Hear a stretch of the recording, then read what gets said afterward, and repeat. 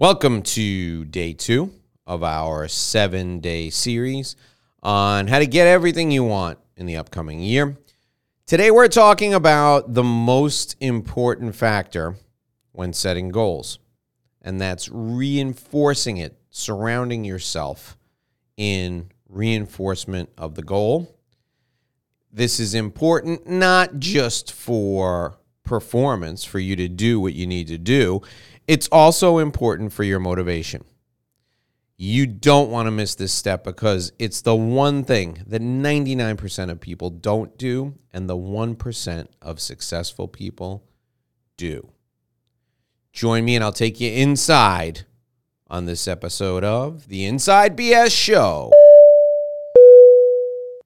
Hi there, it's Dave Lorenzo, and we're on day 2 of our 7 days, 7 steps to get what you want in the upcoming year. Today we're talking about reinforcing your goal. So yesterday we talked about committing to an outcome. You have a goal in mind. You have something you desire, and you're committed to achieving that. You're all in. Now you need to reinforce that goal and reinforce what that goal will mean to you personally. How do you do that? You use visualization. Now, if you've ever been around a successful athlete, whether it's a professional athlete or an NCAA level athlete or a professional in any discipline that requires fantastic performance under pressure, these people are experts in visualizing what they want to happen and how it should happen. You need to do the same thing. So you've got your goal in mind. You need to immerse yourself in it. I'll give you the example. In fact, I'll carry on the example that we started yesterday.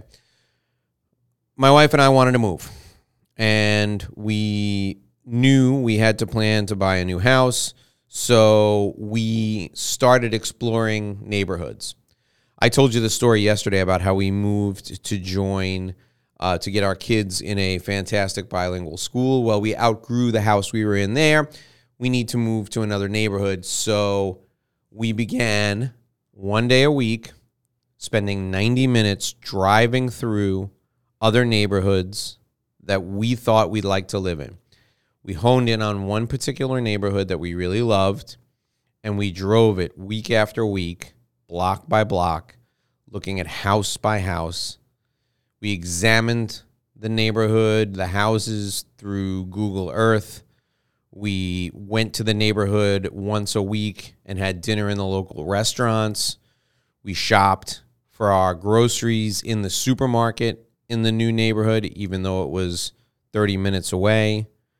We brought our clothing to the dry cleaners in the new neighborhood. Again, traveling 30 minutes one way to drop off clothes and 30 minutes back. Why did we do this? We were immersing ourselves in the area we wanted to move to. All the while we were doing it, we were saving up our money. We were biding our time. We joined groups and associations that met in that local area. And then, when we had enough money saved up, we began looking for homes. We knew exactly what we wanted. We knew exactly where we wanted to be. And we knew exactly who the right realtor was because we knew this realtor was an expert on the area because we had, for a year and a half, immersed ourselves in this area. We really did our homework, but it was more than that. We were emotionally connected to that goal. What I want you to do right now is I want you to visualize the outcome you're looking to achieve. You may have 2 or 3 or 10 goals that you want to achieve. You have to take this kind of time and go into each one of them in this level of detail.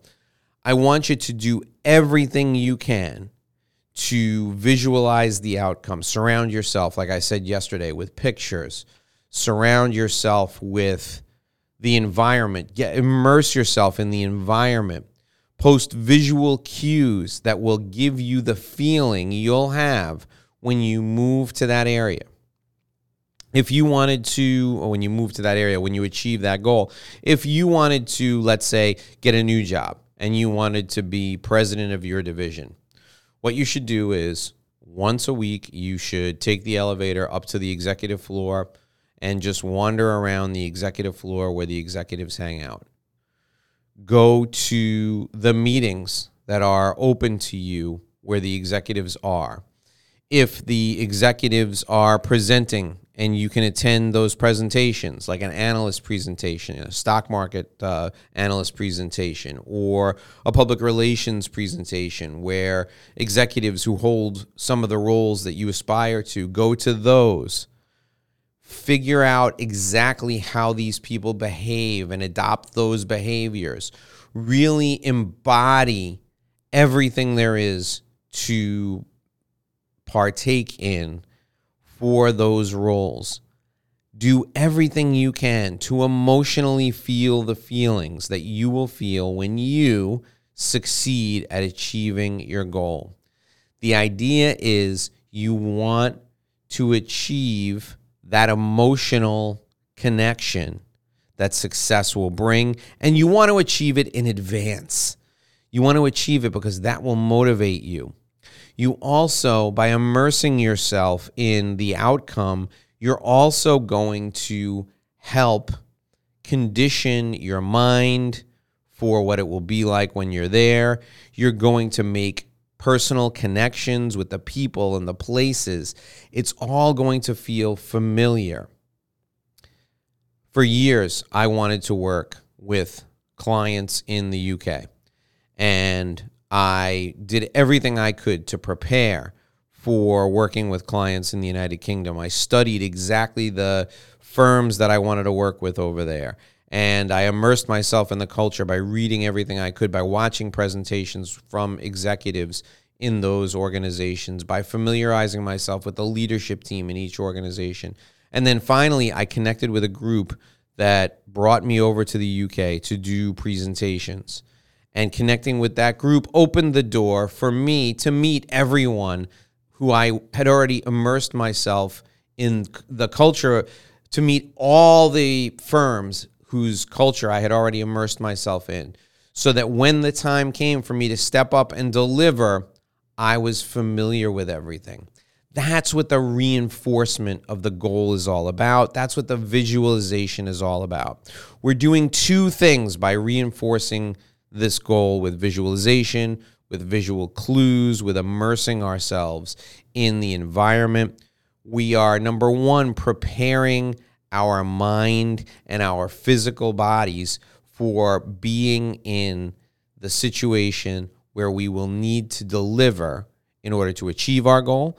The second thing we're doing is we are connecting on an emotional level with the feeling we will have when we're successful.